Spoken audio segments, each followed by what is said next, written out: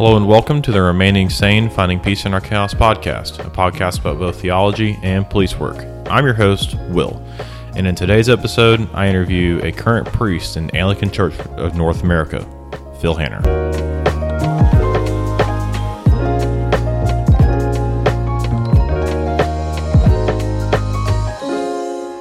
Hey Phil, how are you? Doing well, thank you. How are you? Good. Before we get started, would you mind giving us a background as to who you are, any experience with law enforcement, just 5-10 minutes about Phil Hanner? Sure, happy to. I grew up in a kind of military home. My dad worked for the Naval Criminal Investigative Service, which I know is now a popular TV show. My dad likes to remind me that it's nothing like his work. But my family grew up with just a wonderful family. My father and mother stayed together, which is a real gift. And I was born in Spain. My dad was working at a Navy base over there. And we moved around a lot. I'd say every 2 to 3 years as a family. And frankly, I really enjoyed it. My parents were very open to culture and introducing us to new experiences. And it was a wonderful home to grow up in. But my father was I never really knew all that he did, except that a lot of it had to do with counterterrorism. And that's something I probably didn't even fully understand or appreciate as a kid. But he did a really good job at his job. And it was kind of neat sometimes to hear stories later on about maybe cases that he solved or, things once things were no longer secret or whatever, you were able to share them. It was neat. My father, one thing that I think he did a really good job at was not bringing his work home with him. And I know that's really hard for most people, myself included as a priest. But he did a really good job at sort of leaving his work at the door and then coming in and then just engaging. I think being present. And most of us know when we're talking to someone. Even now, I think this particular context is unique because in being recorded and intentionally talking maybe softer and slower, we're both listening and engaging in a way that frankly, we don't get to do much, maybe with the exception of over coffee or and something like that. It's just a unique context. But so I want to touch on that. You said sure. Your dad did a good job of, not taking his work home, mm-hmm. right? And that's something we've talked about before, like having to cleanse yourself essentially mm-hmm, of mm-hmm. the things that are around you, right? And I know that there's parallels there, being a priest, being clergy, sure. that you get exposed to all kinds of the bad stuff going on, right?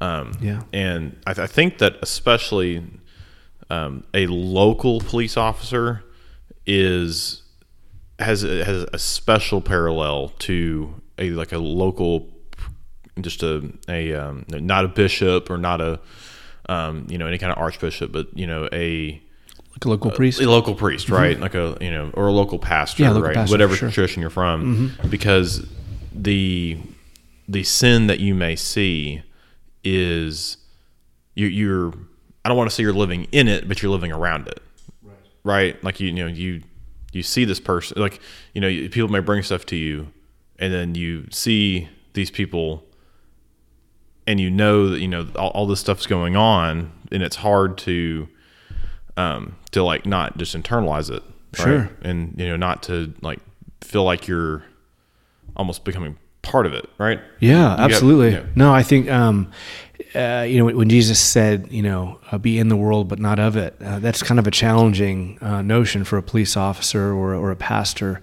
because, for me, someone who comes in and confesses sin, I might see at Trader Joe's. And for you probably have the same thing where you might have arrested a guy and then a week or two later with your family getting ice cream, see them out. It's a challenge for sure. Or he moves in 2 houses down from you. Yeah, I can only imagine. Yeah,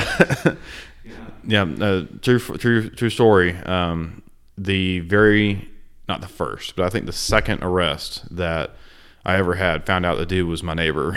Oh wow! So wow, yeah, and it was a pretty bad one too. So yeah. But anyways, so you grew up moving around. Mm-hmm. How did you end up becoming a priest? Eventually, during college. So during college, my parents and I had just some difficulty. Some of it was sin. Some of it was just communication. Some of it was foolishness and perhaps just needing some guidance. But we were able to reconcile through some of our struggles. We actually met with the local pastor of our church and were able to confess some sin and also maybe invite an outside party to kind of weigh into some of our struggles. And we had all had some difficulties and frustrations and even just some anger in the way we dealt with one another. And it was in being confronted by some of the patterns of our relationship, by a pastor that really freed us up to maybe seek repentance and reconciliation for the first time in a very meaningful way. And it was through that I really began to love God and the grace and the mercy that he affords us. But not only that, but the wisdom that he wants to offer us to grow so that we're no longer enslaved by those former patterns. And so, the human condition is one of, we're sinful, we're weak, sometimes we're insecure and we're victims and we victimize other people. We do all those things. And so we need both healing and forgiveness. And Jesus alone, I think, affords that in a way that's meaningful. That's something I want to touch on, is the fact that licentiousness is not freedom. And I think especially, this is a unique American problem, in so much as in this country, we have a tradition of freedom, right? Quote unquote freedom, having personal liberty, right? One of the big reasons why the first people that came to this continent was to escape religious persecution, right? And so, but one of the things that I think that, a lot of people don't understand today is that sin enslaves you, and you being quote unquote free to sin, all it is you diving farther and farther into slavery. And so in today's culture, we may even celebrate sin. And the fact of the matter is, all celebrating sin does is enslave you further, because sin is this, the way that I like to almost see it is it's this weight, or it's like this anchor that just continues to get heavier and heavier, and you're just struggling, and then eventually it pulls you under and you can't get away from it unless you have some kind of drastic unless you have some kind of change of the patterns in which you're living your life, right? A classic example of this would be, I think for men, a huge issue is pornography, and I think someone that maybe doesn't have an understanding of why pornography is wrong would just say, I watch pornography, or I cheat on my wife, or this, that, and the other, and why is it wrong? And the fact of the matter is, not only does that have physical ramifications, won't get farther into those, but it does condition your mind to look at women let me rephrase that. It conditions your mind to look at women not as people, but as objects. I think that's part of it. And then part of it is it just creates, I think that there's been some recent research that has showed that if someone consistently watches pornography from a young age, they have a hard time controlling their impulses, or having a bad decision-making faculties, or they're not fully developed. And so that enslaves you, because you're stuck in the cycle where you can't make, or where you just want to go willy-nilly towards a bunch of different things, and you can't really make a decision or decide, or the decisions you make you're not too sure of, and it just kind of leaves you just continuing to fall further down into this pit of sin, right? Mm-hmm. Yeah. And so one of the things that I want to get to is, in our church tradition, yeah, the way in which that we we start moving away from that, away from licentiousness is, first of all, addressing it, right? We can actually confess, right? Calling it what it is. Yeah. And then asking for forgiveness for it, right? Correct. But then, making some kind of substantial change, not only in our heads, but in our bodies that, would promote a long-term change against the sin. And once again, I looked for, when I think about, problems with pornography, a common cure for that for men is fasting. Because the one thing that's going to override your sex drive is your hunger. Correct. And so, that's been a common cure ever since, the days of the apostles. All the way back to, Augustine talked about it a bunch, right? Right.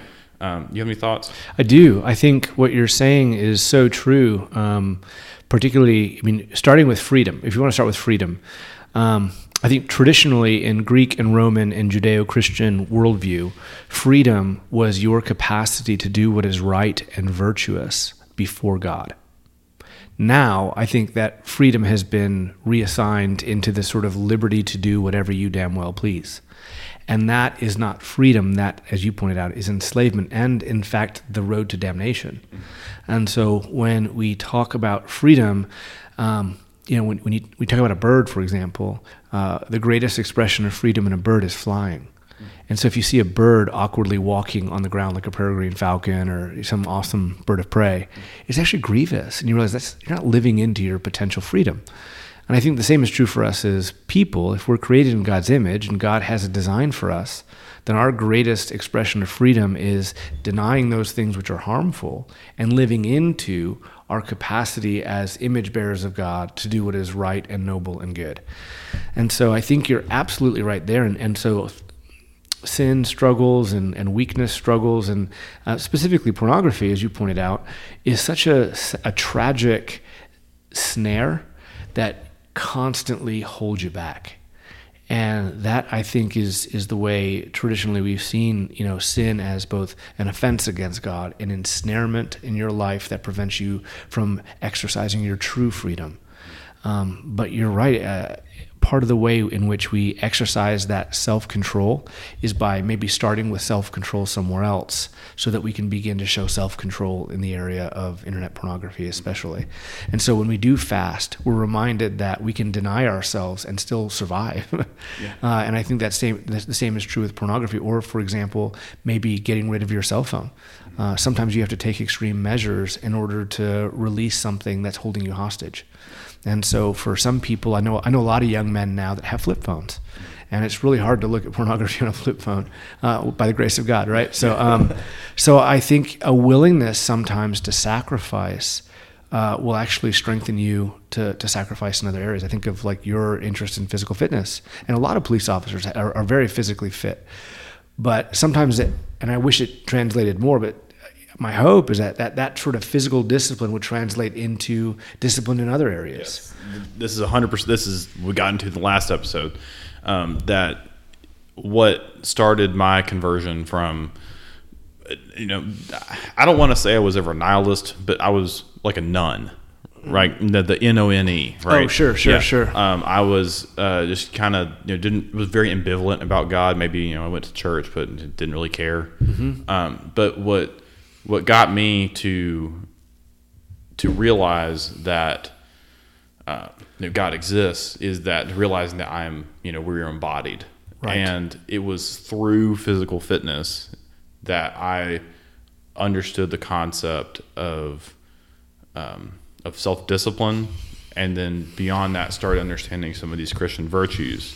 And then from there, I've since become, that has led me not only to a more liturgical, sacramental lifestyle, right, but it has also led me towards the profession that I have, towards the vocation that I have, which is, being a law enforcement officer, because it involves not only working with my mind, but it also involves working with my body, and I think that that's important. I agree, because if we're stuck one way or the other, then we can really neglect the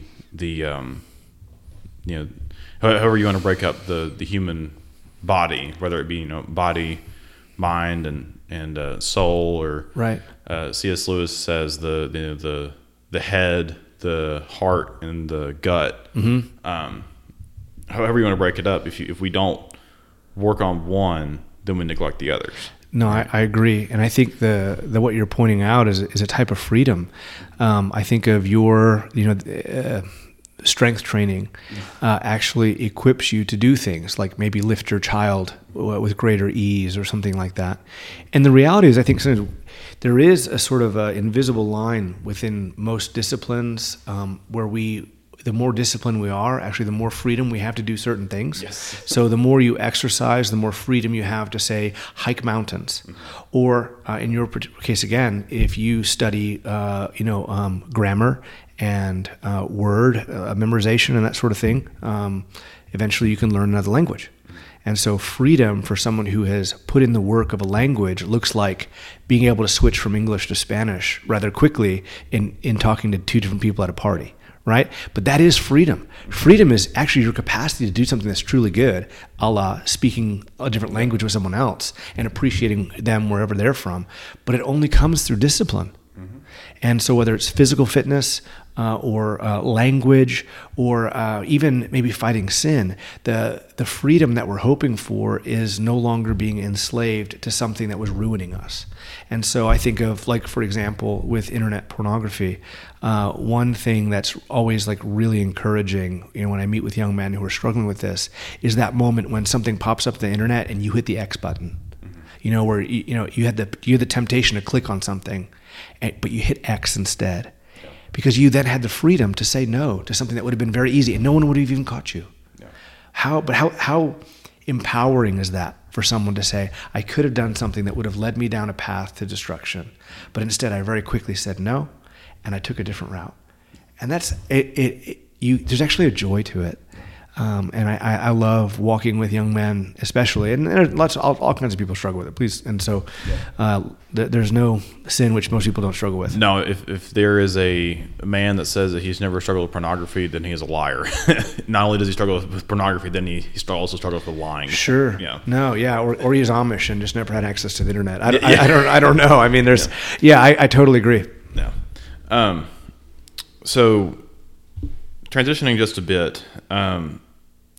One of the problems that we have is that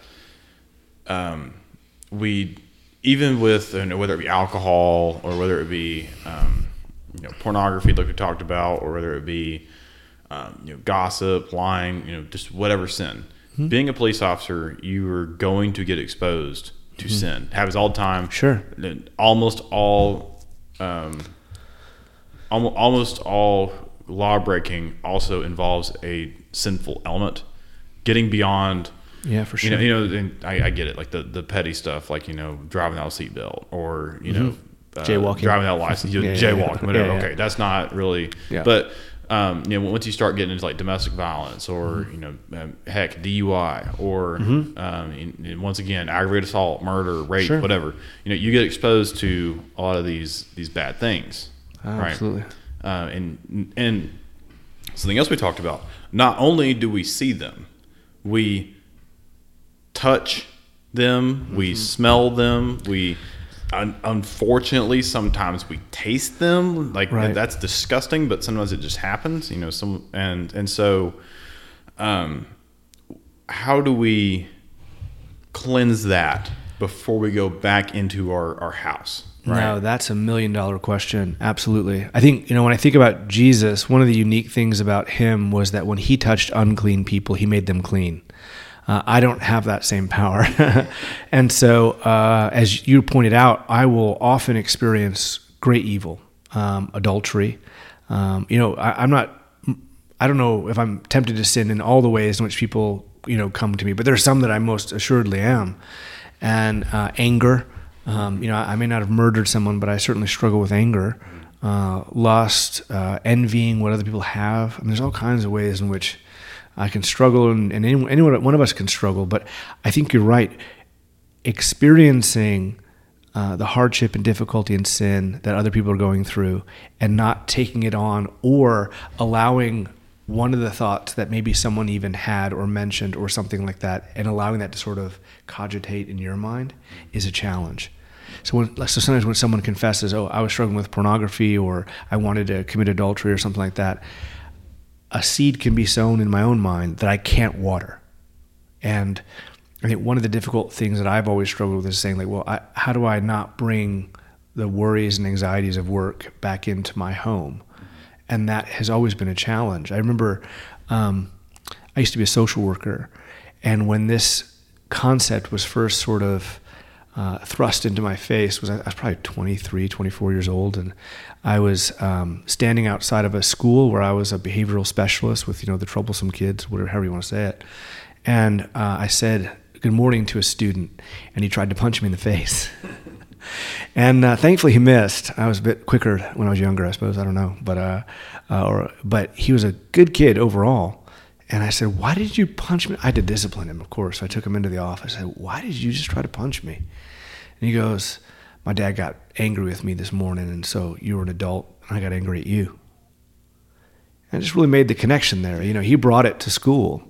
And I can do that in a very similar way if I go home with whatever stuff I'm dealing with. Yeah.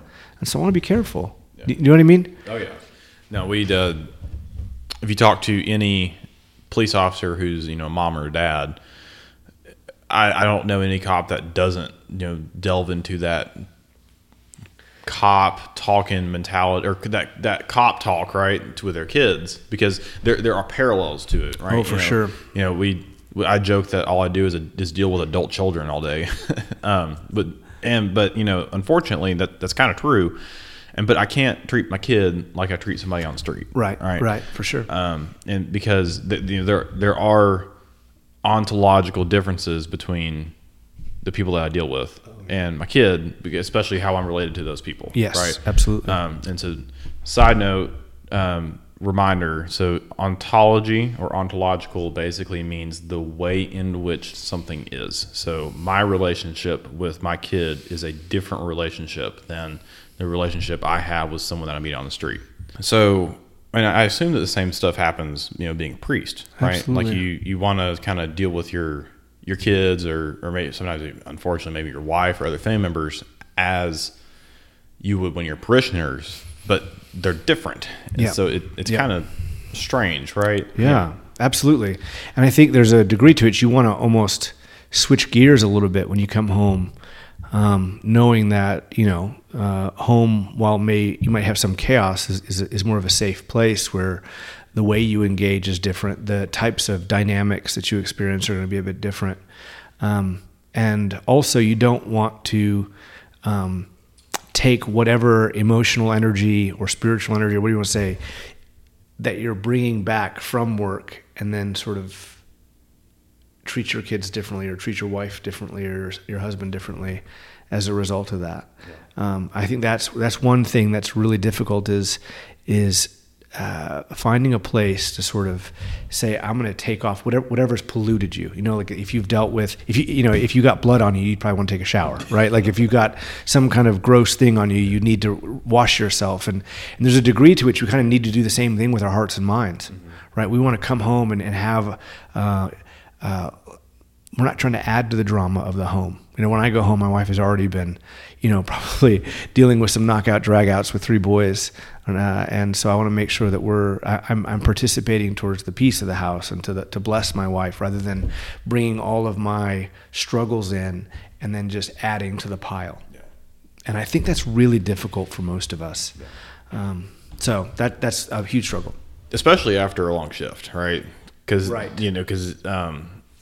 once again, another thing that cops are infamous for doing is working long hours. And then I would dare to say that working a shift as a police officer, kind of like working a shift for like at a some kind of like hardcore or hard labor plant, or not something where you go into an office, but you're actually out there physically doing something. It's a little bit harder to come home and not bring more stress, because you've been dealing with stress and people and all these bad things all day, right? Yeah, not to mention maybe even some of your coworkers who are dealing with their own stuff as well. And so this is why I think it's important I don't know if other people do this as well, but I think it's very important that when I get home, that my clothes, my vestments of being a police officer come off, because I'm not a cop when I'm at the house. Right. And that I take that stuff and move it away, and I don't look at it. Right. Because it's not who I am at the house. I'm at the house, I'm a dad, I'm a husband. Sure. Right. So Phil, kind of along these lines, I know that another thing that we've talked about with vocations is that they're callings. They're not right. Vocations are work, sure, but they're also a calling to a certain kind of work. Right. And one of the differences between a vocation and just an occupation is that most anyone's skill set can fulfill a certain vocation, but a certain occupation requires a certain skill set. So what I'm saying is all kinds of different people, like everyone from a philosopher to a farmhand, has certain skills that can contribute to the calling, to the vocation of being a cop or clergy or firefighter, something like that, right? Yep. But some of those, having a farmhand be an accountant is going to be, there may be a couple of things that overlap, but it may be a little bit more difficult to make that transition. But one of the things about vocations is I think that almost universally they become, they bear on you over time. And a lot of times, especially in positions of, clergy, police officer, I put nurse up here. It really wears on you. And so would you mind, talking about how to deal with, burnout? Sure. Well, I think what's interesting is as you say that, I used to be a therapist before I was a priest, and I have often met with people and just listened, for the most part. And as you say that, you're absolutely right. Nurses, police officers, sometimes, believe it or not, pastors too. The average lifespan of a pastor is 5 years. Did you know that? I did not. Yeah. So a lot of people get emotionally wrought, fraught with struggle, or things don't work out the way they want. And so they burn out. I know with police officers, there's a lot of burnout, nurses, but also I think there's just a lot of coping mechanisms that people use. Sometimes it's alcohol. Sometimes it's just maybe not pornography, but just like drowning yourself in TV. Sometimes it's eating. There's lots of ways in which we can allow ourselves to indulge as a form of escape. But I think it was, in the Psalms, there's this wonderful example that kind of rings through the Psalm, and that's just asking the Lord for help. And that's a theme, probably one of the most important themes in the Psalms. And I remember in seminary, I had a professor that said this. It said, when you're struggling, you will either call out to God, or you'll call out to an alcohol bottle, or you'll call out to porn, or you'll call out to something else. And I think he's right. Like, we have to do something with the anxieties and the struggles and the overwhelming sensation that we're alone in the world, or that no one understands our struggles like we do, or all the sort of temptations I think that all of us have. And if we don't have places where we can sort of take our burdens and lay them down, whether that's with someone else like a friend or with God, it would be obviously, I'm biased here, but as a pastor, then we will turn to something else for hope and help in our time of need. Right? That's very biblical language. We're looking for hope and help in our time of need. And I think burnout can often happen if we don't have some preparation, some plan to say, when I'm going to struggle, I know where I'm going to turn. Or I know these are some ways in which I can find rest. So I think, when you have long shifts like you're talking about, sometimes 12, 15, 16-hour shifts, it's hard for me to watch, because I know that those people are struggling to serve our community and essentially laying down their lives for the community. And then when they come home, if they don't have tools to say, what are you going to do with the transitions? I think the transitions are hard, right? To come home and, like you were pointing out, say, I'm taking this vestment or this sign of that identity off and embracing my God-given identity as a father or a husband or what have you. if we don't have a plan for that, I think we'll kind of slip into whatever's easy. And for a lot of people, it's just maybe an extra glass of wine, then 2, then we find out that we're drinking whole bottles. You know what I mean? And I'm not even judging. I think the same happens with pills. So many people will get into a car accident and your neck hurts for a little while, and then the pills feel good. And then next thing you know, you're refilling them. You don't really need them. You know what I mean? And so there's a sense in which we can kind of slide into whatever feels good and is easy, And so I think we need to, like you said earlier, we just need to call things what they are, and address. My temptation tonight is to forget about work by doing this thing. Yeah. And if we don't have, I'd say positive can be sort of maybe therapeutic, but if we don't have good ways in which we can deal with our stressors, deal with our problems, people who can help bear those burdens with us, then I think invariably we will turn to something that will be our own destruction. Yeah, there's a officer that works at our department that he will only pick up his phone for other police officers during the 40 hours that week he's working. He will not answer texts. He will not answer emails. He won't do anything else. Only when he's working is when he'll have any engagement with being a police officer. Sure. And he's better for it.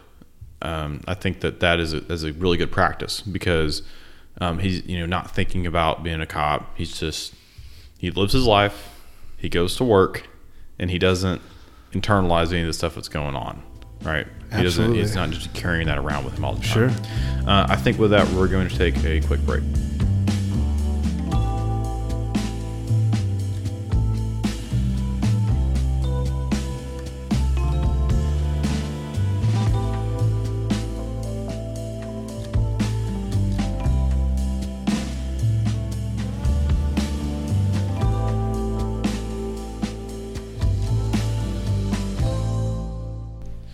Alrighty, and we're back. So, Phil, one of the things that you mentioned before the break is that in order for us to combat some of these sinful behaviors that can take hold of us, is that we need to have good practices for when we make the transition back to our home life. Would you mind talking a little bit about what are some of those practices that we can take? An actual example. Maybe it's not going to apply to everybody, but what's a good example of something that someone can do who is maybe struggling with this? Sure. I think when we're recognizing that we're having difficulty, and maybe that's perhaps one of the hardest things, like what's the canary in the coal mine, right? Maybe it's yelling at your kid when you're like, why did I even yell at my kid or something like that, or realizing that like watching your Netflix account, I spent 3 hours watching shows tonight. Why did I do that? Or whatever. Once you maybe realize that, I think starting to acknowledge, man, I might want to turn a corner and start to fill my time with something else. I think you're healthier than I am, but one thing I like to do is I don't want to eat my vegetables. Like in general, I would say like that's not something I want to do. So I don't either. You're feeling better. Fair enough. I hate eating vegetables. Okay, good. Well, see, but at the same point, I think that your body will feel better if you do eat them, right? Correct. Yeah. Right. And so for me, the same principle can apply. I joke sometimes. My primary job as a pastor is to sort of say, eat your spiritual vegetables, to make practices and habits that inform the way you live and think and feel. Because, sometimes I don't feel like eating vegetables, but I do it because I know that it will affect my day, even though I may not realize it in the moment because my feelings are betraying the truth. Right? And I think for a lot of us, our feelings can betray the truth. And when we come back or when we're thinking about job, when we're working or when we're coming home from work, we may have already resigned ourselves in our minds to say, man, I don't even know what I'm going to do. I think a lot of times evil can take place in the context of someone who is bored and is maybe uncreative. I think of my own kids. If my kids aren't doing something, they're going to gravitate towards wrestling or hitting each other in the face. And I think as adults, we do that in maybe different ways. Boredom is the workshop of the devil, right? Yeah, for sure.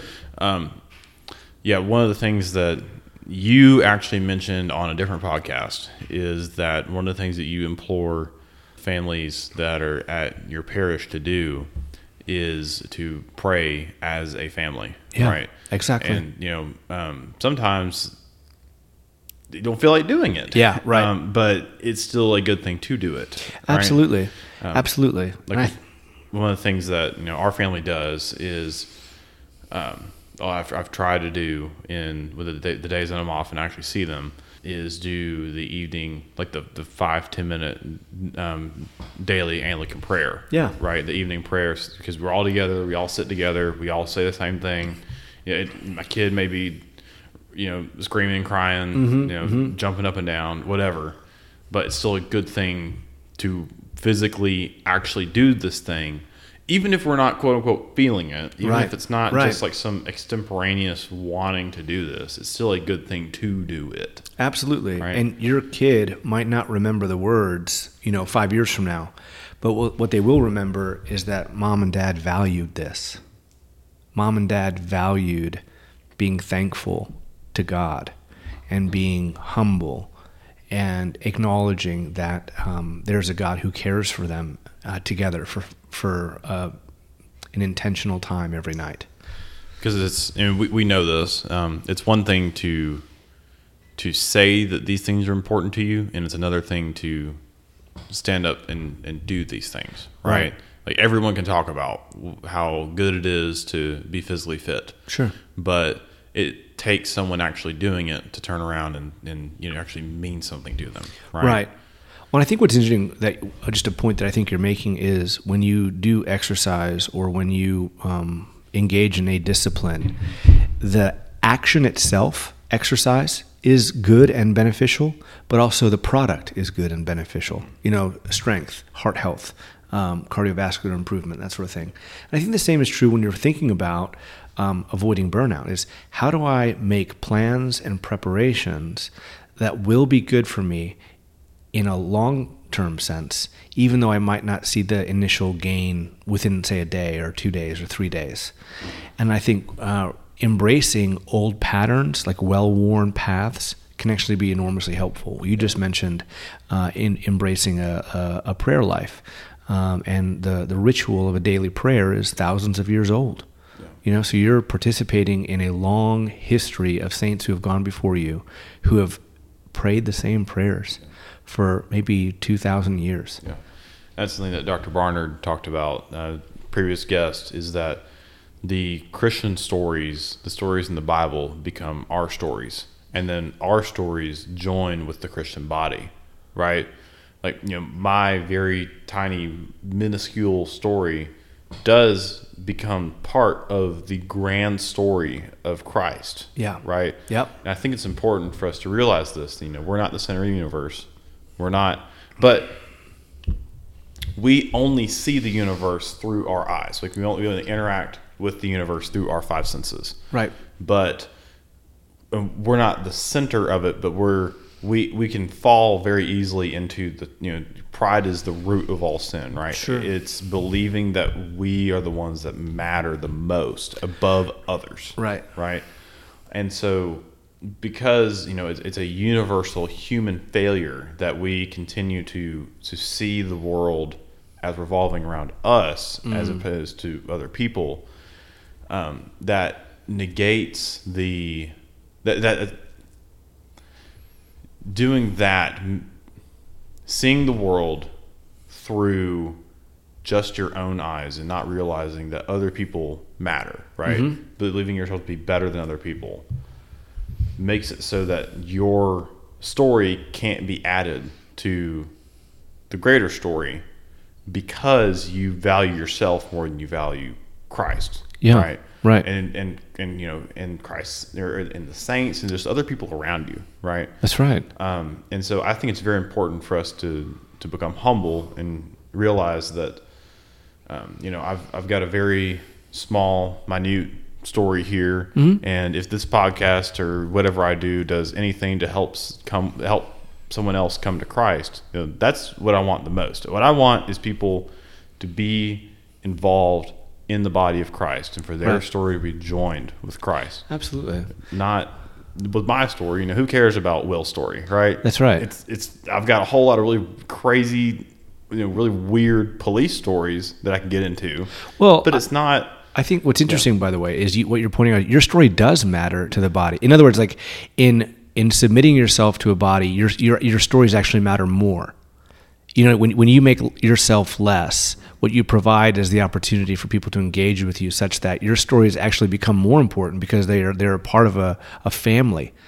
And I think that's like so often we're trying to celebrate ourselves such that we miss the joy of struggling alongside of other people. I think if you remember, there was a band called Pink Floyd, and prophets, absolute prophets. But they said in this song called "Wish You Were Here," they actually say, "You traded a walk-on part in the war for a lead role in a cage."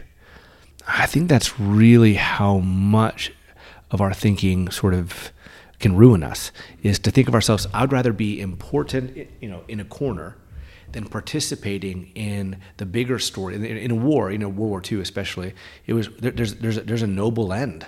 And it's dangerous, and it's not about you, and all you've got is your family that you're with, essentially attempting to achieve a bigger cause. Now, I'm not trying to glamorize war, please understand, but what I am saying is if you don't make life all about you, you actually find that you're more important because you're integral to the people around you. Yeah, you become part of this great. I don't want to be heretical here, but this great perfect story, right? Sure. You become. Oh yeah, God's story is perfect for sure. Yeah. That your story contributes to this greater, to eventually his coming back, right? That's where it's going to end. Yeah, right. In that this meantime, this waiting time, the seventh day that we're in right now is the build up for that. Yeah. And we don't know if it's going to be tomorrow, and we don't know if it's going to be in 10 years. But it's we have to have faith, hope, and trust that God is going to come back. Absolutely. Right. And in the meantime, God's given us tools to grow until then. Yeah. And I think that's kind of what I like to think about with people, especially as they're struggling with, dealing with real problems. I mean, the thing is, like, we don't belittle or make less the issues that people are experiencing. Police officers, nurses, anyone dealing with people and pain and sorrow are going to bring that home with them, and we don't have to pretend like it doesn't exist. We're not ostriches, with their head in the sand. We embrace the reality that life is hard. In Job, we read, "Man is born into struggle. Surely as the sparks fly upward." Yeah. And it's okay. It's okay to struggle. But what we do with that struggle is so important. And I think that's why it's so helpful to have a plan, to think about yourself and your situation, to think about your family, to think about those around you. And then also maybe even to find other activities in your life that you can learn to enjoy. What I have found that for a lot of people who struggle with addictions, whether that's alcohol or pornography or whatever, getting a hobby can be very helpful. I knew someone one time that was very addicted to pornography, and he actually got into model trains, and he would build trains, and other people would see them, and he'd keep them up, and like for Christmas and stuff like that. And what was interesting is model trains perhaps isn't like a super trendy thing, right? Not very ubiquitous. No. But at least he found something that he was interested in that turned out to be an opportunity to invite other people into something he did. And I would say I would much rather choose someone getting really into model trains than, say, heroin. You know what I mean? Yeah. Or something like that. Yeah. But we all need places to output or input our desires, our energies, our hopes. And not that you can place your hope in a train set, but we need to have ways in which we can express ourselves and participate in hobbies that can be good. And that might be learning a musical instrument or learning how to paint. My brother does math. Really? Yeah. No way. Sit there and do calculus just to keep his mind occupied with. That's something great. else. Yeah. No, my kids are in classical school, and so sometimes I'm trying to. I used to have to memorize Latin. I have a wildlife biology undergrad, and so I used to have to memorize lots of Latin. And so it's fun now sometimes to get back into Latin, and it's nerdy. It's absolutely nerdy. I'm very aware, but it's better than a lot of other thinking. Yeah. You know. Oh yeah. It's a whole lot more edifying than Absolutely. than, doing nothing, right? Well, Phil, I before we get done, I was wondering, do you have any parting words, any advice, anything you want to say to the audience? No, I think it would be a shame if people who are giving themselves for the sake of their fellow brothers and sisters would fall into despair and turn to things that would hurt them. And I think my hope and prayer would be that those who are truly doing good things would also experience the good fruit of their endeavor and not maybe fall into some kind of sin or struggle that would somehow nullify or corrupt it or destroy the other things in their life that are sacred. I think that happens so often is we end up giving ourselves for one thing only to find that if we don't take care of the other areas of our life, they can be destroyed. And I think that's what happens so often for people very well-meaning people who are trying to do good things for their fellow brothers and sisters in the world. And so I think learning a little bit of wisdom, and my hope and prayer is just people would pursue wisdom because there's great blessing in that, to understand and appreciate that God's good design is far better than they could even imagine. Thank you for those words, Phil. So we've talked about a little bit cleansing ourselves of this sin, and both you and I are Anglicans. I have mentioned this over and over that I really think that a liturgical sacramental lifestyle is essential for police officers. Not going to say that you can't be a successful cop and do this X, Y, and Z and not have a quote unquote liturgical lifestyle, but I think it's very important.